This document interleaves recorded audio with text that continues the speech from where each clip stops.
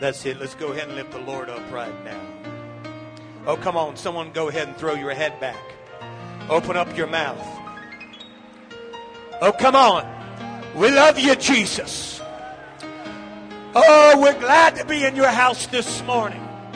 Anybody glad to be apostolic in the house today? Anybody still excited about being baptized in Jesus' name? Being filled with the Holy Ghost. Our world is going crazy, but God chose you to put you in the church, to save your soul. Amen. And to get you ready for heaven. We love you, Jesus. Hallelujah. You open up in your Bible to Judges chapter number 2. I'm going to go right into the word, but I do want to say, mind my manners here and say thank you very much, Elder Morton.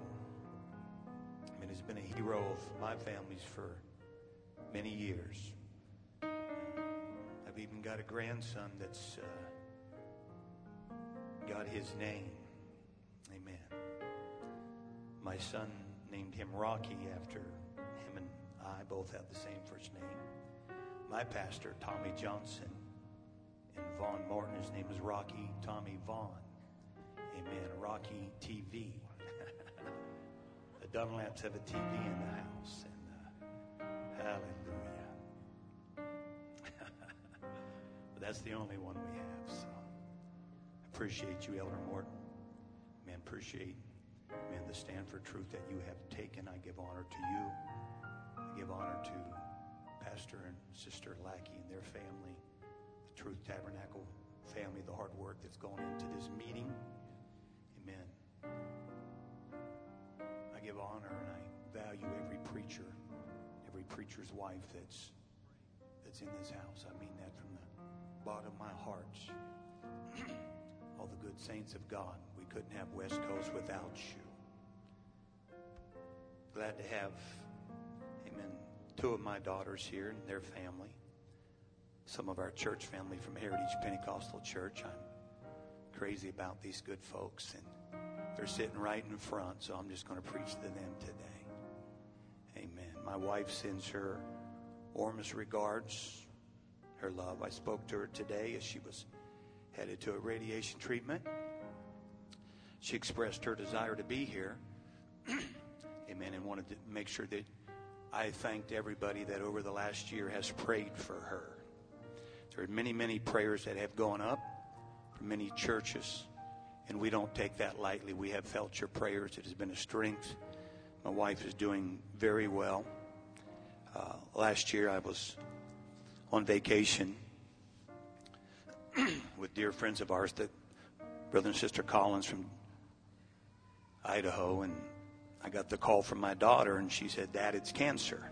It was my son-in-law that was diagnosed. We got through that week, got home. He had surgery. The day before he had surgery, my wife was diagnosed with cancer.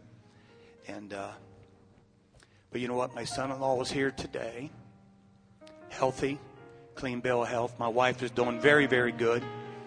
Amen. God's hand has been upon her. Amen. We have a bright future. I've been married for over 30 years. If the Lord tarries, I'm shooting for another 30. So, amen.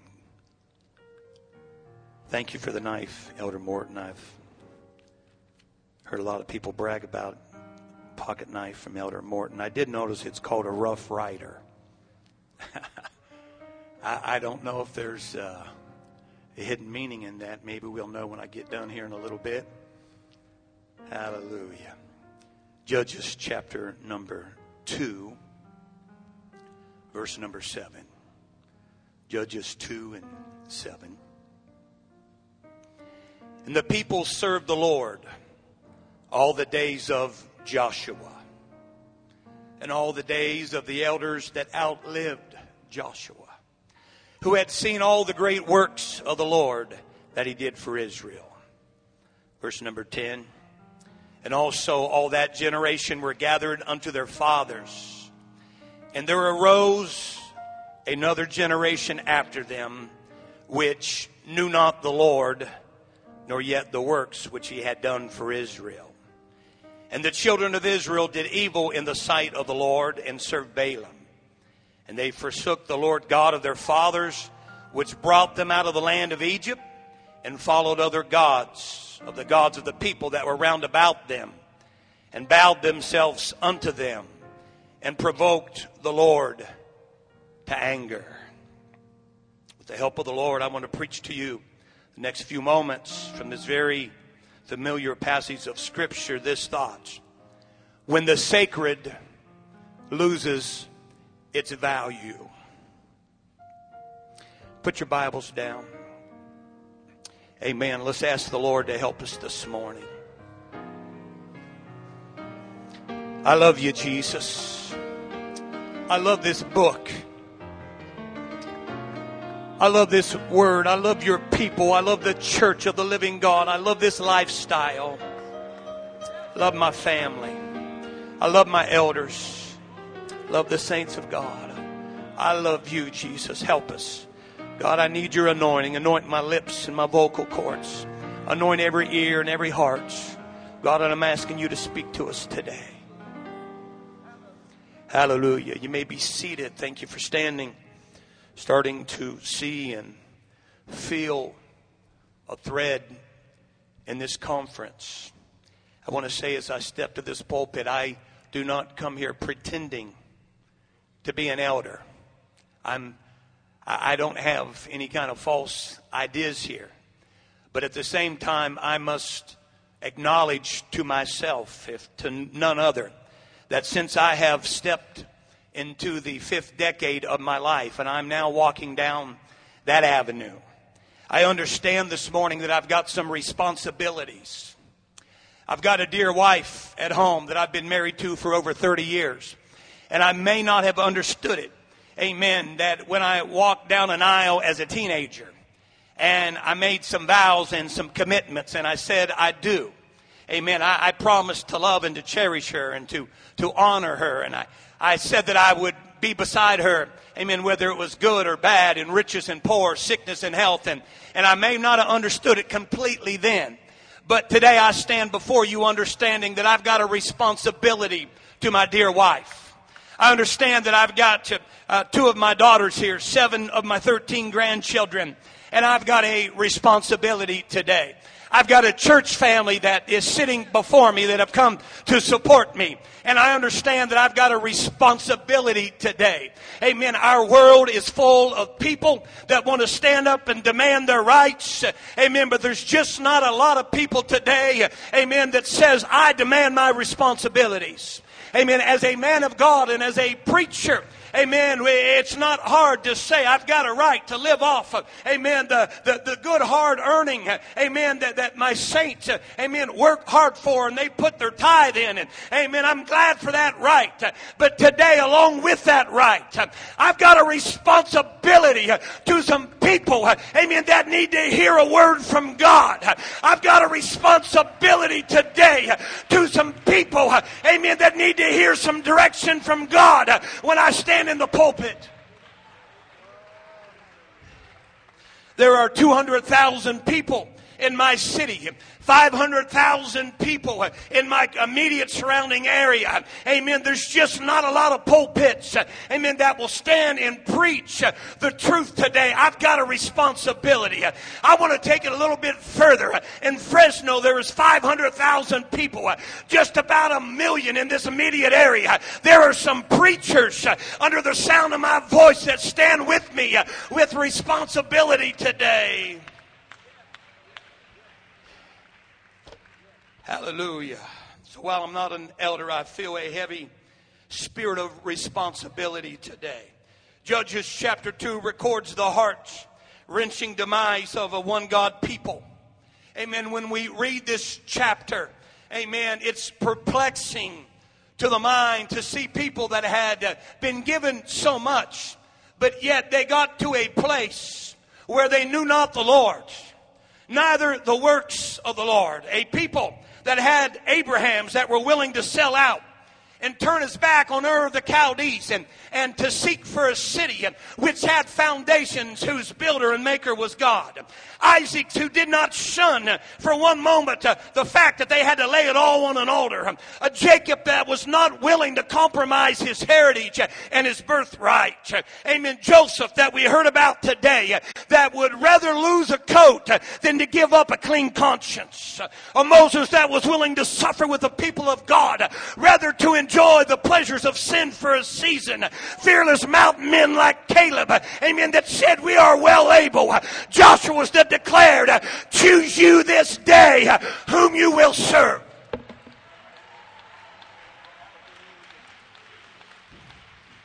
That's what builds a nation. And that's what builds a church, is people that are willing to take on a responsibility and not worry about, I've got this right. Amen. And I've got that coming to me. Amen. I feel a burden on me today to preach what God has put in me. Thank God for people that are still willing to stand up and say, give me my responsibility. Give me something to stand for.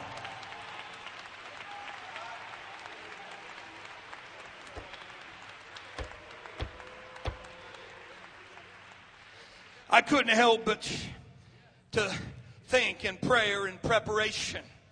Amen. Elder Morton mentioned my time with Brother Johnson. When I first got there, I was still working a secular job, and stepping off with Brother Johnson is how I would launch into the full-time ministry. I'd been preaching about 15 years, but I still was working a secular job. And I remember the morning well. Amen. February the 1st. 2003, my wife and I both had a little time, and we were headed to our favorite little breakfast place. And I remember the announcement that came on the radio as we drove, and they were describing the re-entry of the space shuttle Columbia.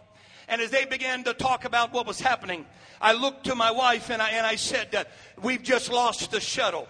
And it would be a few minutes before the media would figure that out. With the job that I had at the time, I had a responsibility, and I had a crew that was at Cape Canaveral for the recovery. And I got on the phone right away and began to make plans and flight arrangements. And within just a short while, I would have them to meet me in Shreveport, Louisiana. And we would spend the next several weeks there trying to recover the remains of the astronauts and trying to recover the remains of that shuttle, figuring out what happened. Amen. This shuttle disintegrated over East Texas and Louisiana. And as it re-entered the Earth's atmosphere, 7 brave men and women were killed. And it would dominate the headline news for several weeks. Citizens in the area, I remember as they began to shower their support and volunteer. I remember the good gumbo that they had, and sandwiches, and Bluebell ice cream came out. And amen, they had a freezer that in headquarters they kept filled up. And it was just a couple weeks, and I noticed my clothes were fitting a little snugger. And I stepped on the scales and I said, what in the world? And then I opened up the freezer in the hotel I was staying in, and I saw the devil. Several quarts of Bluebell ice cream. The area in East Texas had never seen anything like this. Thousands of workers and volunteers would walk out, and they would walk on search lines every day. At the highlight, 5,000 people per day. Amen. The deaths of the 7 astronauts was unsettling. 2 people were killed, and 3 others were injured when a U.S. Forest Service helicopter during search operations lost control and crashed. I remember getting the report of a man that was bitten by a rattlesnake. Others that broke their bones. And one of my team members gave me a call and said, it's not good. We've about demolished a rental vehicle. And the SUV they were driving, amen, as the bumper was laying on an old back road, they had come head to head with a boar. And the wild boar came out on the better end of it. But just all these things that were happening. But I didn't know it at the time, and it wasn't making the headlines, and people were not talking about it. But I discovered through time, and it got my attention. I began to investigate it. But something even more disturbing was happening right there in that area. It wasn't talked about. It's still not talked about today. But if you would happen to wander along the back roads of Rusk County, Texas, amen, you'd find a rustic cemetery called Pleasant Hill. When you enter that cemetery, Amen. If you just looked around, you'd see something very, very wrong that would catch your eyes. At the entry, amen, there is a headstone that says James W. Harris, born June the 12th, 1924, died March the 18th, 1937.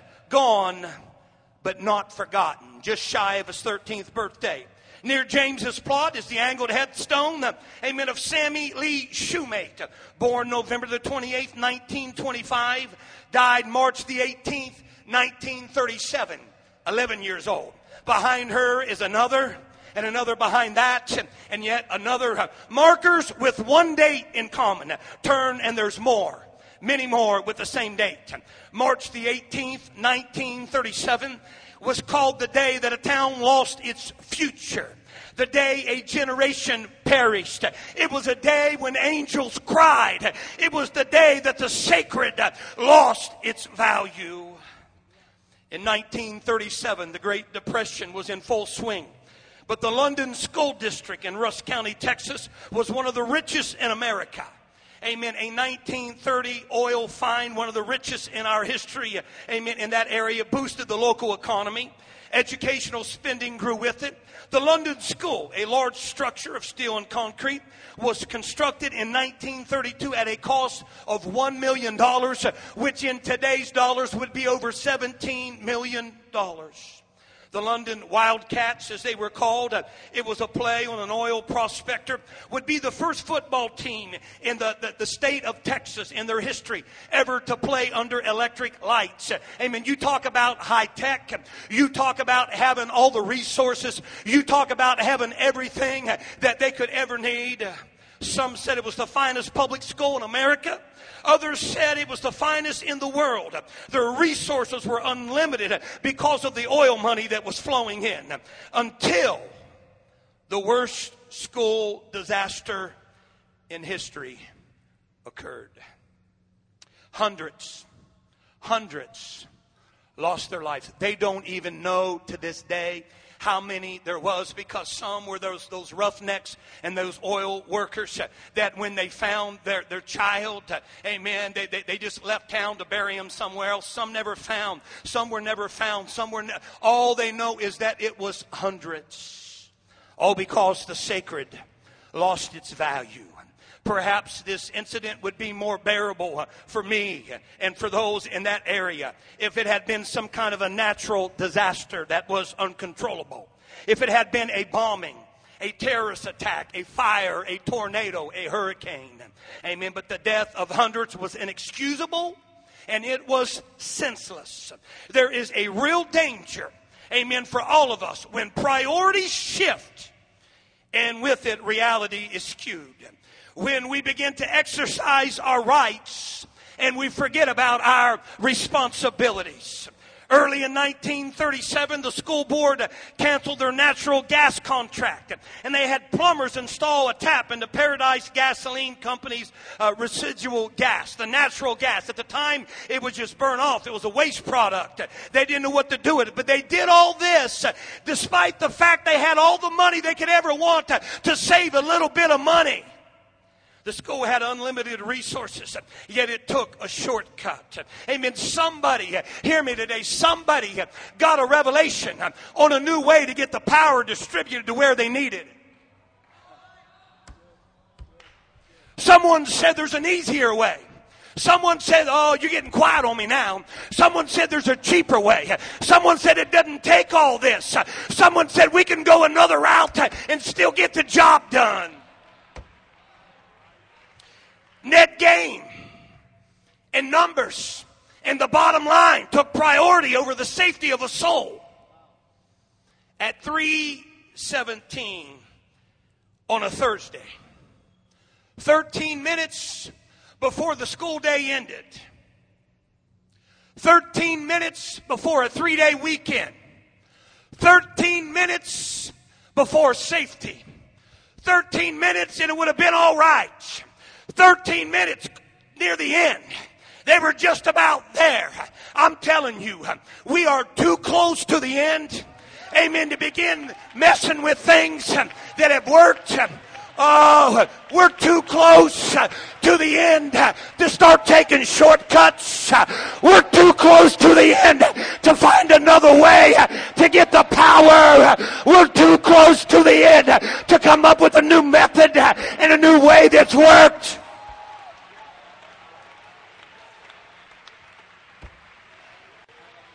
Hallelujah. A heartbeat away from safety. Amen. When an invisible, silent, undetected enemy struck. Judges 2 says, another generation. I'm just not preaching to our young people. That word generation, it means an age, a time.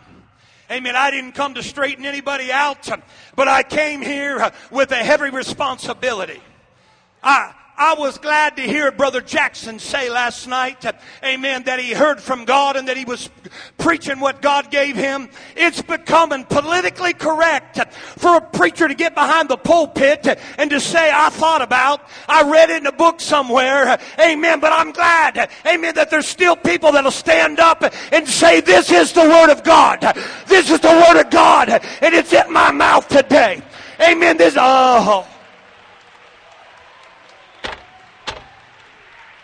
Hallelujah. I do believe I heard from God. I do believe I've got the mind of God today. I do believe I feel, amen, this heavy spirit of responsibility to preach to this generation. Amen. It says another generation, amen, came upon the scene. Amen. In the New Testament, there are two words, amen, that are used for another.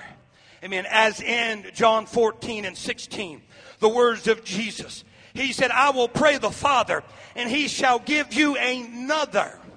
The Greek word there is aios. It means another of the same. He said, I'm going to give you another comforter. What he was saying, it's not a second person. It's not a third person of the Godhead. What he was saying is, I'm coming back. It's going to be in a different form, but it's another of the same kind. And then there is the word that is used in Acts 7 and 18. It says, till another king arose that knew not Joseph, Brother Townley. Amen. That word there is heteros. It's where we get the word heterosexual. While we are all humans, amen, the men are supposed to be attracted to another of a different kind. Oh, yeah. I'm hoping I'm not going to have to preach on that. We still know that a marriage is between a man and a woman. We still know that God created that way. It doesn't matter what the government says. It doesn't matter what your neighbor says. It doesn't matter what the job says. It doesn't matter what a school says. It's still between a man and a woman.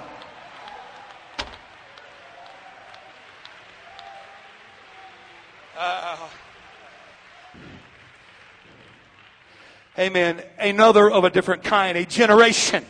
Amen. That rose up, and they had different values. They had different likes and lifestyles and interests. Amen. A generation that said they didn't know God. And they didn't know about the works of God. I am concerned, amen, in 2014 for the apostolic church, unless we become a nation, amen, that's so far from God that it gets into the church, amen, and we no longer really know God. We no longer know, amen, about a move of God and the works of God. Amen. I'm telling you, this is a heteros generation that we live in. But I proclaim tonight, not my life, not my family, not my church. I'm going back to the way that's worked.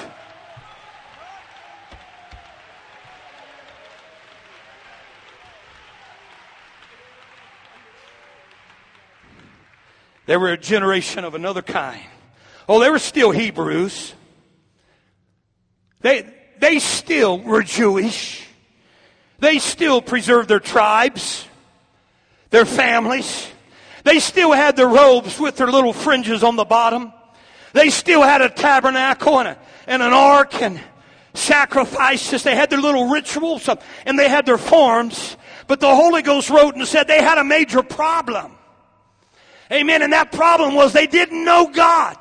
That word know there is yada. And it means that they were not familiar with. They weren't connected to. They didn't have a relationship. Oh, they still were one God people. And they still had the robes. They still had the tabernacle. They still had the priesthood. But a generation that didn't know God, didn't know His character, didn't know what He was really like. And they sure didn't know about the works of God. How long has it been, amen, since there's been tongues and interpretation in your church service? How long has it been, amen, since somebody's been healed? I'm not putting anybody down. We need more of this in our church. Amen. But I'm telling you, amen, if anybody should be seeing these things, it's the people I'm preaching to right now. It's the people that make up the apostles. Oh, you can sit there if you want to. I'm telling you, we need a move of God. We still need God to move. We still need the Holy Ghost to have its way.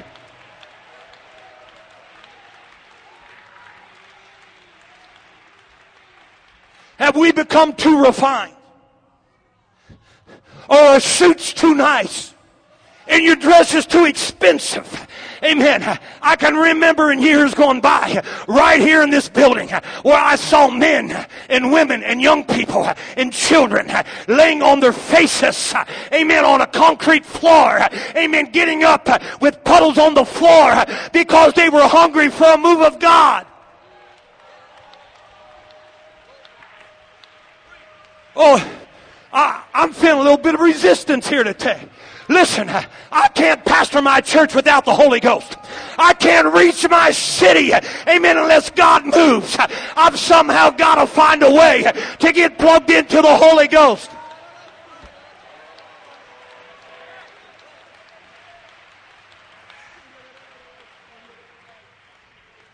And they had a major problem. It was not location. Oh no, it wasn't location. They were on this side of Jordan. I'm not preaching to the people that's on the other side of Jordan. This morning, I'm not preaching to the compromisers. I'm not preaching to the Trinitarians. I'm not preaching to the people that won't go through the water. I'm not preaching to people that's staying on the other side. I'm preaching to us. I'm not here to put anybody down, but I'm telling you, if anybody ought to get this, it ought to be us. It ought to be us. Amen. We need a baptism of hunger and a baptism of responsibility to get a hold of us, to shake us to the very roots.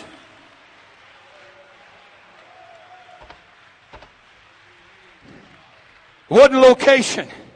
Amen. It wasn't resources. Amen. They were in a land that flowed with milk and honey. It was not doctrine. They believed in one God. Listen, I've never seen the church as blessed as it is now. Sure, we go through things. Sure, things happen. But I've never been more blessed in my life. I've never had it better than I do. I've never felt the anointing more than I don't care what comes our way. As was preached last night, God is going to help us, amen, if we learn to escape. We've got more than we've ever had as a church. Amen. But we've got less of a move of God.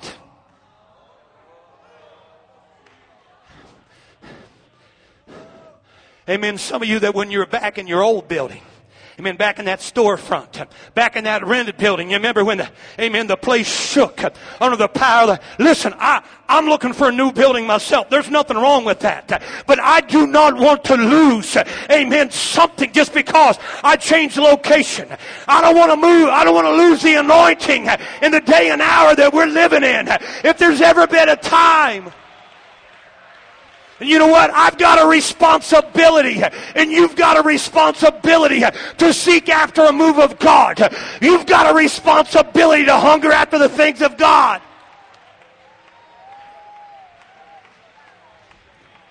Hallelujah. But they knew not the Lord. They didn't know the works of the Lord. I mean, it was a generation where the sacred had lost its value. where God was no longer the priority, where the works of God, a move of the Holy Ghost was just a story. Oh, they were one God people. They believed in the Shema. They believed in one God. But so do the Jews, and they killed Jesus Christ. So do the Muslims. They believe in one God. ISIS believes in one God. They believe Deuteronomy 6:4. Hear, O Israel, the Lord our God is one Lord. Anybody love that scripture today? Oh, come on. We're still one God people. I'm not putting that down. It's the greatest revelation we ever got. Shema, Israel, Adonai, Elohim, Adonai, Echad. Hear, O Israel, the Lord our God is one Lord.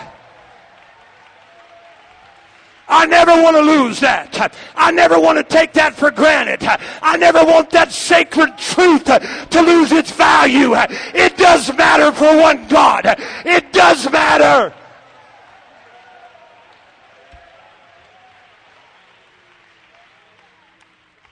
And as apostolics, we're proud of our one God revelation, and we should be. James 2:19 says it this way. Thou believest that there is one God, thou doest well. The devils also believe, and they tremble. Oh, I've preached that. Your pastor's preached that. You've shouted, you've danced, you run the aisles because we believe that there's one God and we're doing well, and the devils believe it and they tremble. Amen. But we shout over the candy stick, but we don't often stop to consider the next verse.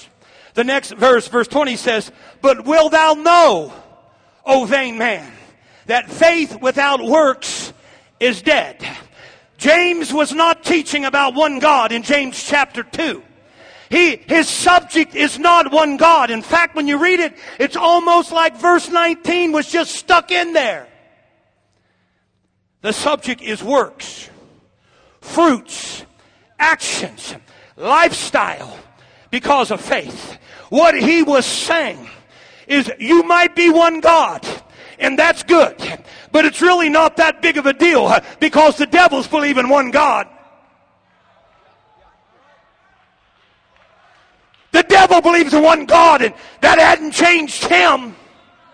I love those one God scriptures.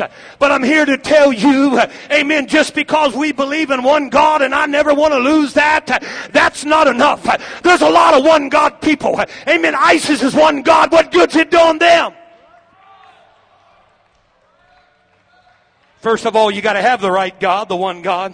But I'm telling you, amen, it's got to go beyond that. Amen. We love Deuteronomy 6:4. Hear, O Israel, the Lord our God is one Lord. And that's called the Shema. It's the Hebrew word for hear.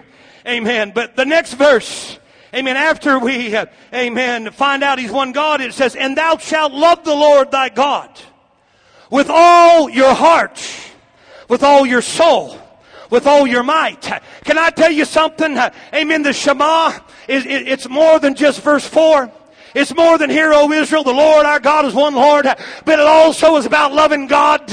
Amen. With all your heart, all your soul, all your might. Well,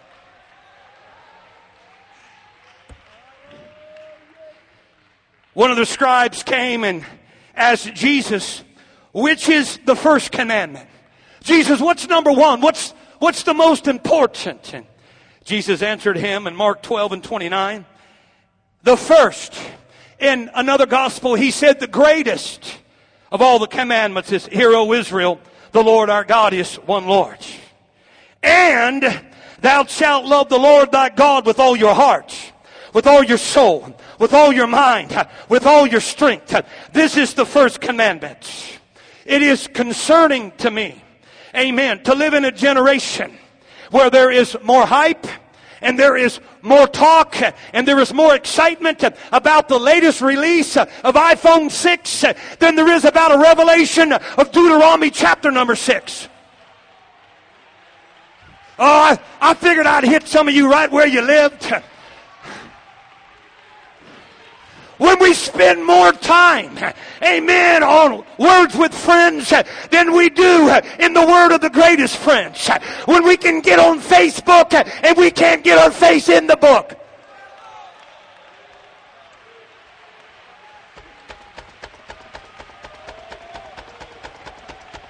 Oh, I done hit some of you below the belt, but I'm telling you, technology's not the problem.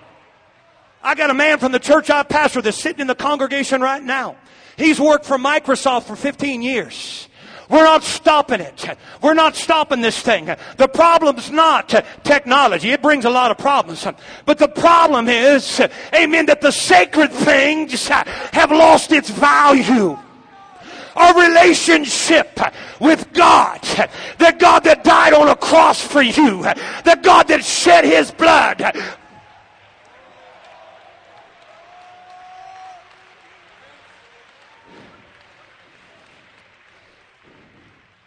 Brother Dunlap, why don't we have a move of God like the elders talk about? Be seated.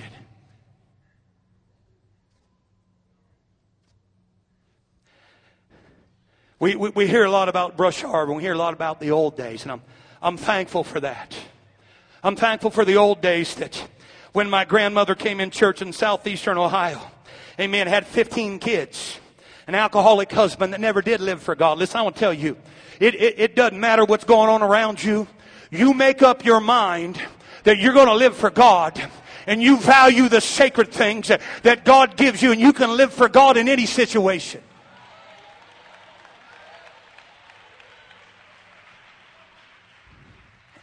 She had 15 kids. Amen. They lived in the projects. You can imagine an alcoholic wouldn't keep a job. Couldn't keep a job. Amen. But yet somehow she lived for God.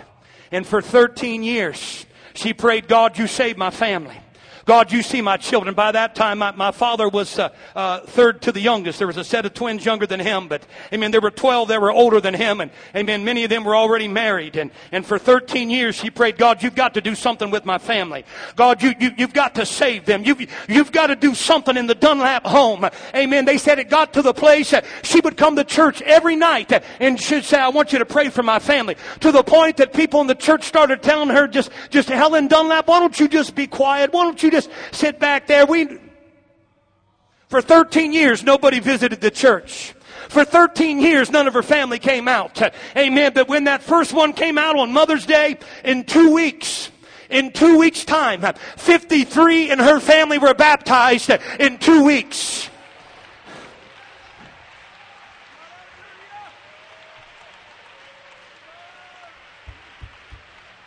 Why don't we see it like that anymore?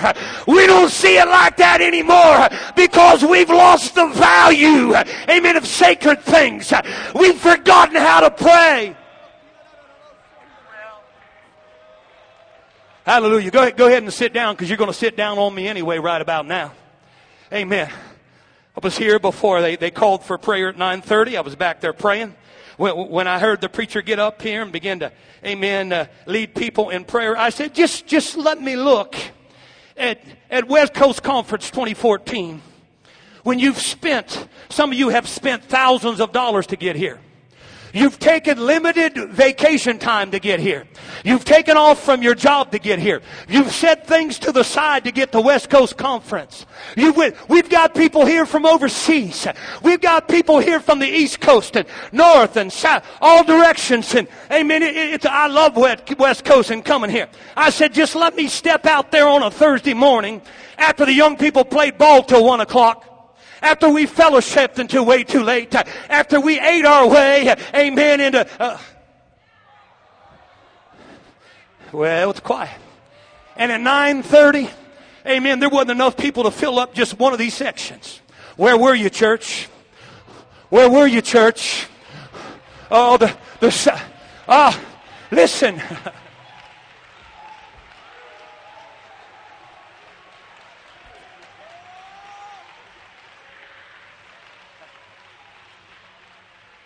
Hallelujah.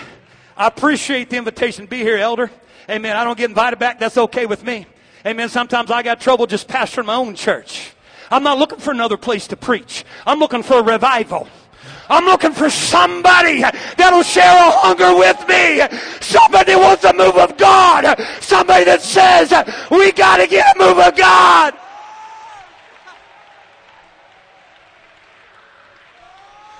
Where are the intercessors? Where are the young men that can play ball till 1? Amen. Where are they when it's prayer time? Where are the families that are struggling right now that need a way to escape?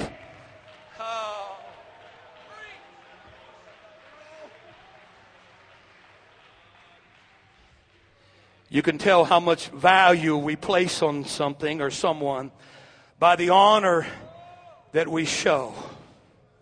The Greek word honor means to fix value, to esteem, to revere. The Bible commands us to honor, to value some sacred things. This is an exact opposite and contrast with the world's mindset and the day and the hour that we live in. Because it's all about rights, but nobody wants a responsibility. In America, freedom has become its own God. Well, lest I remind you, amen, that our nation was born in rebellion.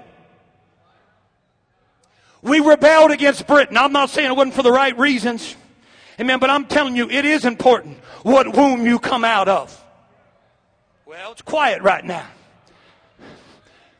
That's why when you have your little church split and someone goes across town and starts another work, amen, that congregation is going to struggle with rebellion until they make it right.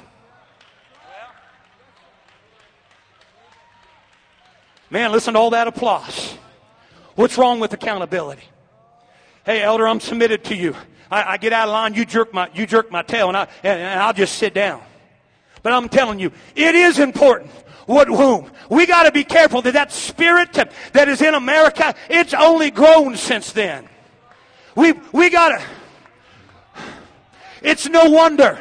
One of the biggest selling license plates in states that have it is that old image of the Gadsden flag, of that serpent coiled up, amen, ready to strike, that says, "Do not tread on me."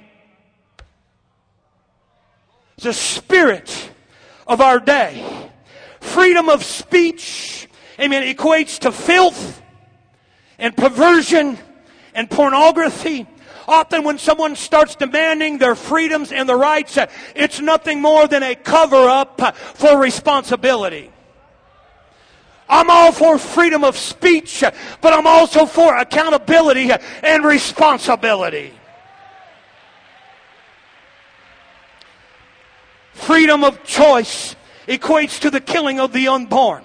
You see, if we make it a choice, somehow that dampers down the fact that we're killing innocent babies. It's a choice. They've got a right. The gay rights movement. Amen. The gay rights movement. Amen. They used to be called something much more derogative. They used to be on the American Psychiatric Association's list of mental disorders.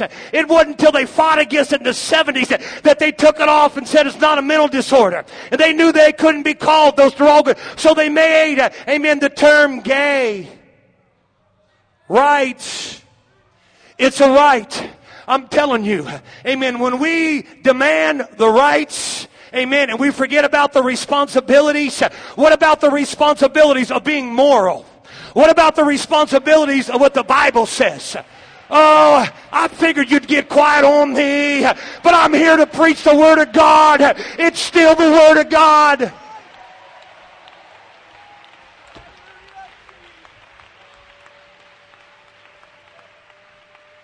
Amen. Civil rights is used to excuse civil disorder. Well,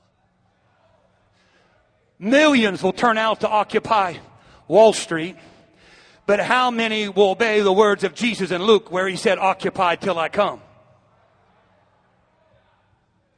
Amen. They'll turn out in the droves to experience a flag burning. Amen. But where are the people that will turn out for a burning bush experience?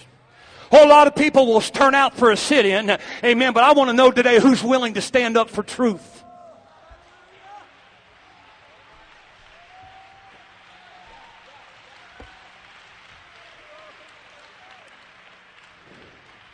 Got a news flash. Amen. As an apostolic, you don't have any rights. Well, who's he to tell?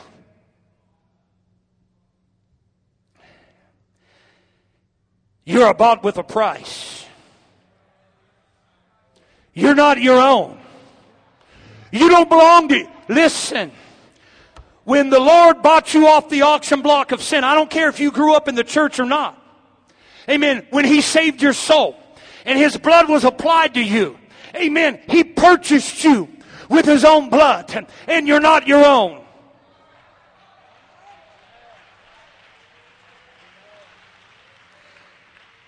Tell that went over good. You're bought with a price, Paul said. Therefore, glorify God in your body and in your spirit, which are God's. Well, some of y'all nervous right now because I said body. In your word, they're going to preach something on some holiness. Listen, in my church, I don't call it standards. I call it values. You can tell how much you value your relationship with God by the way that you present your body to be seen.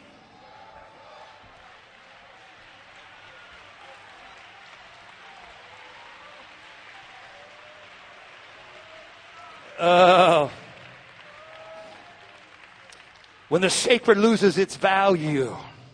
I don't know what, I haven't heard that. Amen. I'm sure someone's going to hit it in this conference. Someone needs to hit it. Amen. We need to hit it in every conference. Holiness. Some of you just lost interest right now. I'm telling you, I love holiness. I love holiness. I love living for God. I love living right.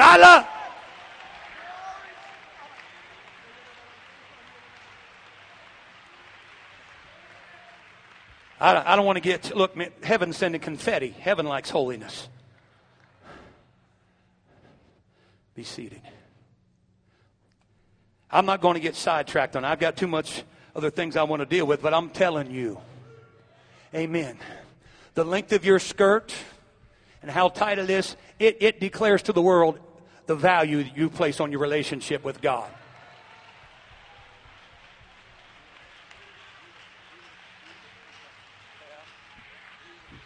Well, y'all think, when people think when they just sit down on me, no, that just eggs me on. Listen, ladies, your hair, it's mentioned last night. You got to value the sacred. I've watched my wife over the last year, and they told her that when chemo starts, she was raised a Catholic girl. I took her to church, me and my father, when she was a teenager. And the first thing, I was interested in her. But I don't advise you to do it this way. Amen. I wanted to see what she thought. And she said, when we got out of church, she said, those people are crazy and I'm never going back. But as we began to talk, she said, I felt something that I've never felt. And I've heard preaching like I've never heard. And I've saw things. And I'm telling you, God got a hold of that Catholic girl's heart. Amen. She was baptized in Jesus' name. She was filled with the Holy Ghost. You hear me? Amen. She has never trimmed her hair. She's never cut her hair. She's never colored her hair. She's never chewed her hair off. She's never burned it off. But as those chemo treatments started taking effect, amen, and some people in the church said, just go ahead and cut it off because it's going to fall out anyway. The doctors all said, oh, you ought to just go ahead and just shave your head. Everybody does because it's going to fall out. It's going to look funny. She said, no. Amen. God loves my long hair. God, and you listen to me. I saw as that chemo treatment started coming. Amen. I was standing in the shower one Sunday morning, getting ready to go to church. She'd been in the hospital and had an infection, had another operation. By this time, I think 3 operations. And I saw her stand in front of her mirrors. I'm in the shower. Amen. And I saw she's brushing her hair. And I saw her hair coming out in handfuls. And she's standing in front of the mirror with my wife's hair was beautiful. It was well below her waist. She'd never cut it. Amen. And I saw her standing with 2 handfuls of hair and saying, God, I've got to go to church. God, I've got to be. And then it fell out. And it got thin. It got to where there were just a couple straggles. And amen, it got to, but I'm telling you, she never cut it. Amen. There's just some things. We can come up with all kinds of excuses on why, amen, we are touching some sacred things in the hour we're living in.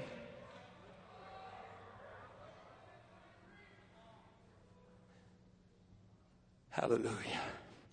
Just when I thought that, amen, I'd preached on everything that you could preach on that could possibly come in the church. I'm seeing these guys wear these. Oh, some of y'all, I lost you. I don't know what socks you got on. I'm not trying to embarrass you. Man, I'm seeing guys with the happy socks. Well, my first experience was not seeing someone in a church, but my first experience was seeing a preacher older than me with happy socks. Orange and green and pink and lime yellow. And now, was that a sin? It may not be a sin. As Elder Picklesheimer would say, it sure is a shame. I got looking. The happy socks movement began in the homosexual community. It was a sign to show without saying, hey, I'm a homosexual. The rainbow. Here's my point. Amen. I want people to look at me, amen, and say there's something different. I want God to look at me and say He loves me. He still believes in the sacred things. And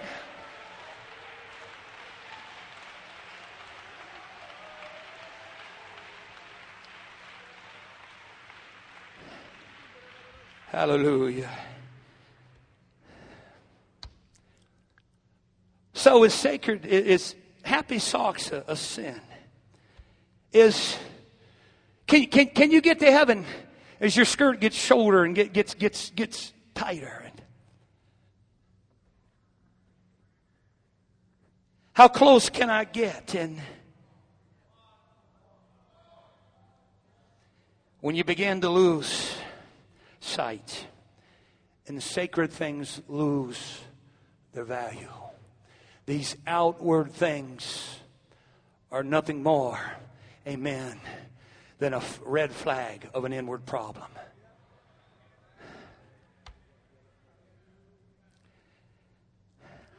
We don't have rights. We're bought with a price. Exodus says, if the servant shall plainly say, I love my master, my wife, my children, I will not go out free. Listen, men, we love being the king of our castle. How long I've been preaching? Someone tell me. Can't see. We love being king of our castle. But can I remind you, you're also the priest of your home. Got quiet there. We've got a responsibility. Amen. There's been a thread that I can see beginning to be weaved here concerning families. Amen. West Coast has been known as a meeting place for the whole family, and I'm glad for that. I like bringing my family and my church family here. But I want to tell you, when we fail to value the sacred, amen, there's going to be a curse in every area of life. In Genesis 9:24, I want to talk to you young people for just a moment. Amen. Genesis 9:24 says, and Noah awoke from his wine and knew what his younger son had done unto him. And he said, cursed be Canaan, a servant of servants shall he be unto his brethren. Noah's curse was profound. Amen. Because, amen, Ham did not honor, did not value his father. Amen. Noah said that he will be a servant of servants. He will struggle with bondage and slavery. And you follow that line of Ham. And that's exactly what we did. Young people, I'm telling you, there is something about honoring and valuing sacred things that brings a blessing, and losing the value of sacred things that bring a curse every time. Amen. The key is to understand. Now, Amen. Canaan had a problem because Daddy wasn't perfect. Now, Daddy was all right when he got a revelation to build the ark and to save the family. And Daddy was all right, amen, when it come, amen, to putting food on the table. And Daddy was all right when it came, amen, to blessing him. But when Daddy made a mistake, he said,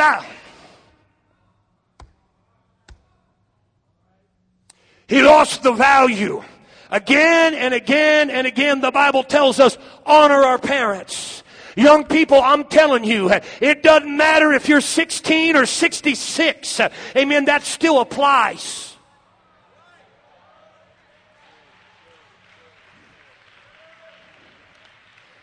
If you cannot honor an imperfect person, a leader, a parent, a spouse, a boss, a brother or a sister, you will have continual difficulty advancing in life. There's a lot of people that's got a woe is me attitude and the world is against me. And really what it is, they've never learned to value the sacred things in life. Amen. There are too many couples in Pentecost that are in trouble in their marriage. Amen. It's because somehow, some way, we have lost the value of the sacred. When you were dating him, sister, let me get musicians to come. You were dating him, he could do no wrong. When Daddy said, I'm not sure, oh Daddy, he's going to get a job. He's going to come around. He could. All you could see was the good things. But something happens when the honeymoon's over. The moon tips over. The honey runs out. The in-laws become the outlaws.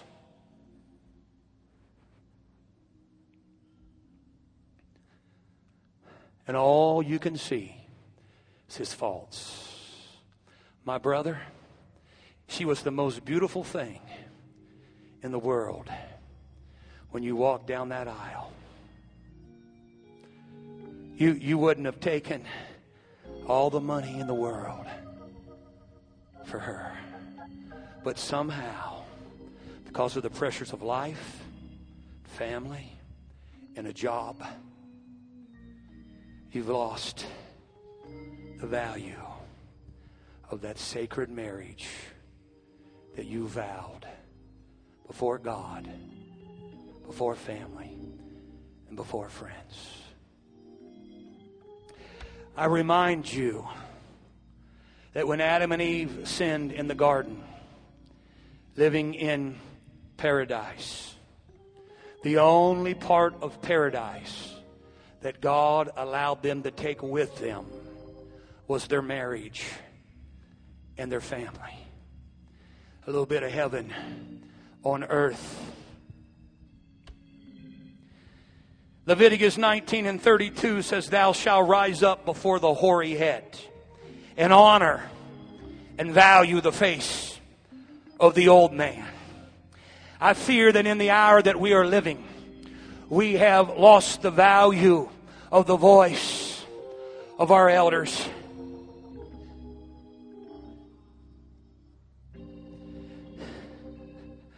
I don't want to be a preacher, amen, that heaps men around me, amen, just to tell me what I want to hear.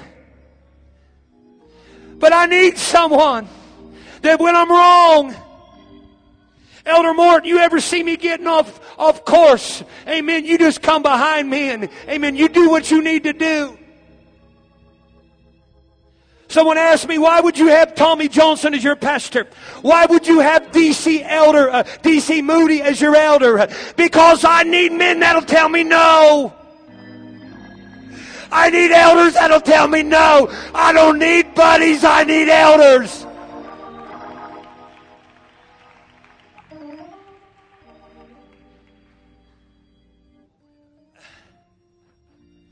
When I see Ron Garrett wearing happy socks, I'll wear them. When I see Phil White wearing happy socks, when the elder sits up.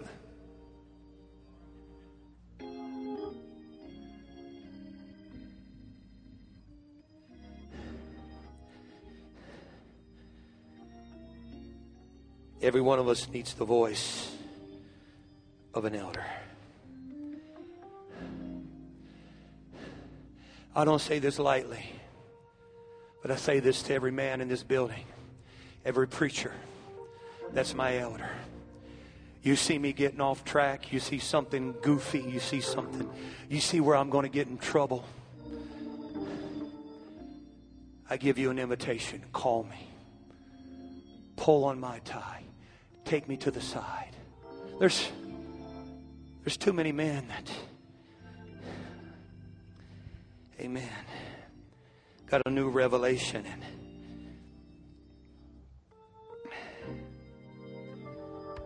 1 Timothy 5:17 says, let the elders that rule well be counted worthy of double honor, especially they who labor in the word and doctrine. Your pastor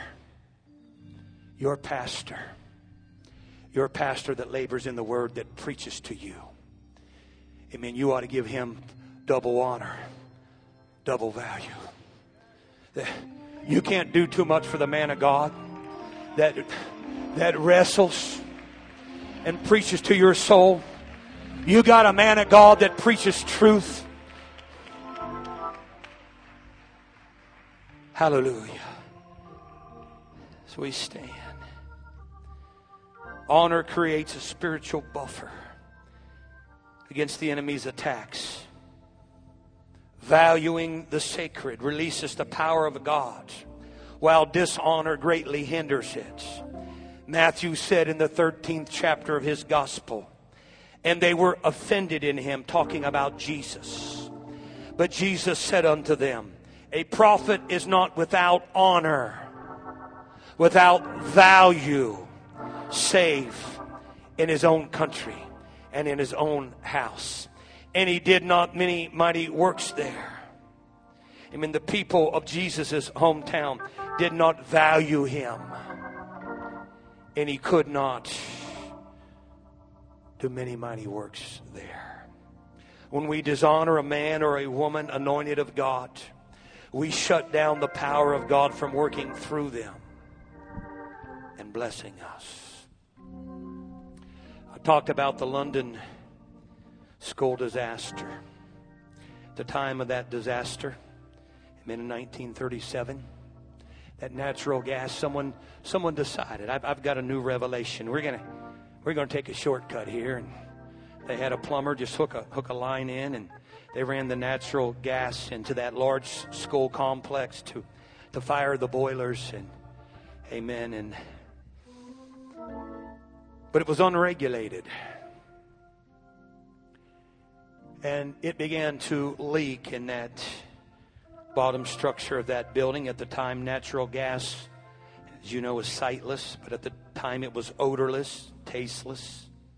Since then, in order to reduce the damage of future leaks and disasters, amen, laws have been passed to put thiols in the natural gas. Thiols is, you've ever smelt natural gas, you walk in, you say, smells like rotten eggs. And you know, you're warned of the danger. But at the time, thiols had not been introduced.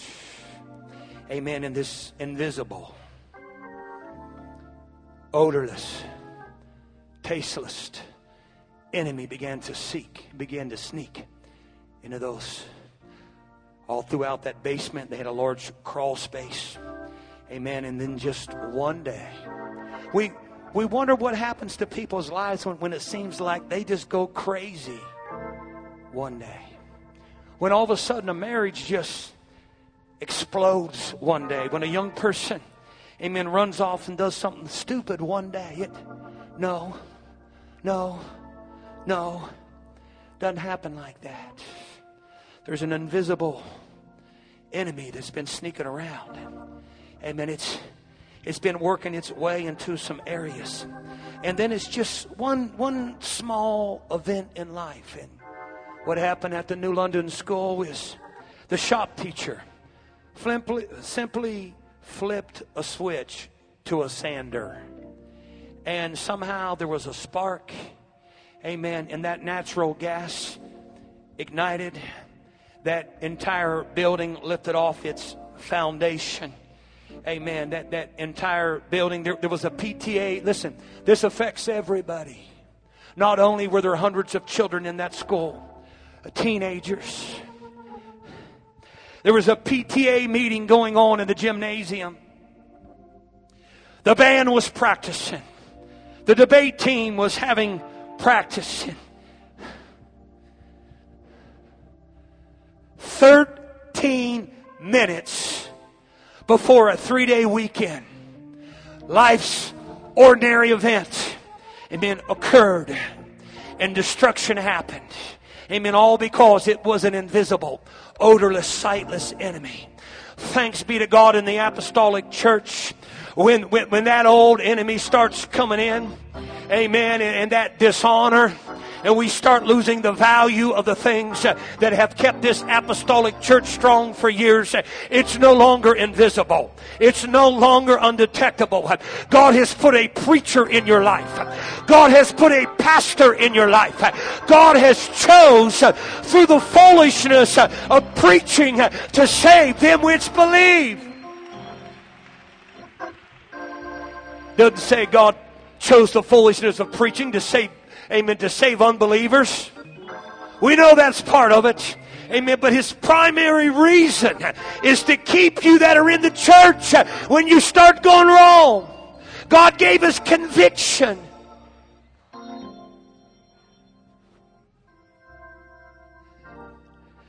We wonder what's going on with our churches.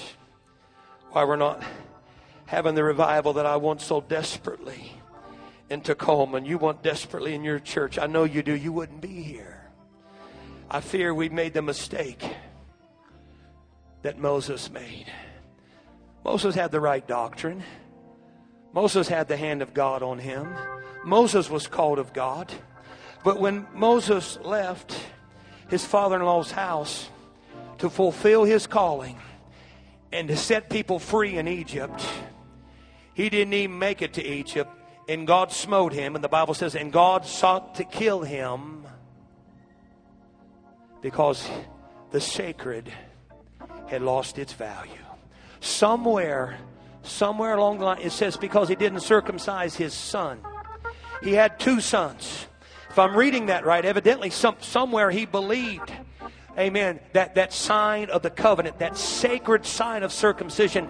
But somewhere along the line between child number 1 and child number 2, some things began to slip. Mom and Dad, you hearing me? Some things began to slip. Amen. Son number 1 got circumcised, but somehow. But listen, God said, you're not going to set Egypt free till you get the home right. You're not going to be able to impact Egypt till you get some things right, young people. Amen. Till you get some things right. Amen. There had to be some things worked out there. Amen. Between Moses and Sister Moses. Oh, she was mad. Because of you, you bloody man. She didn't see it like he did, but all I know is this. God still held Moses accountable.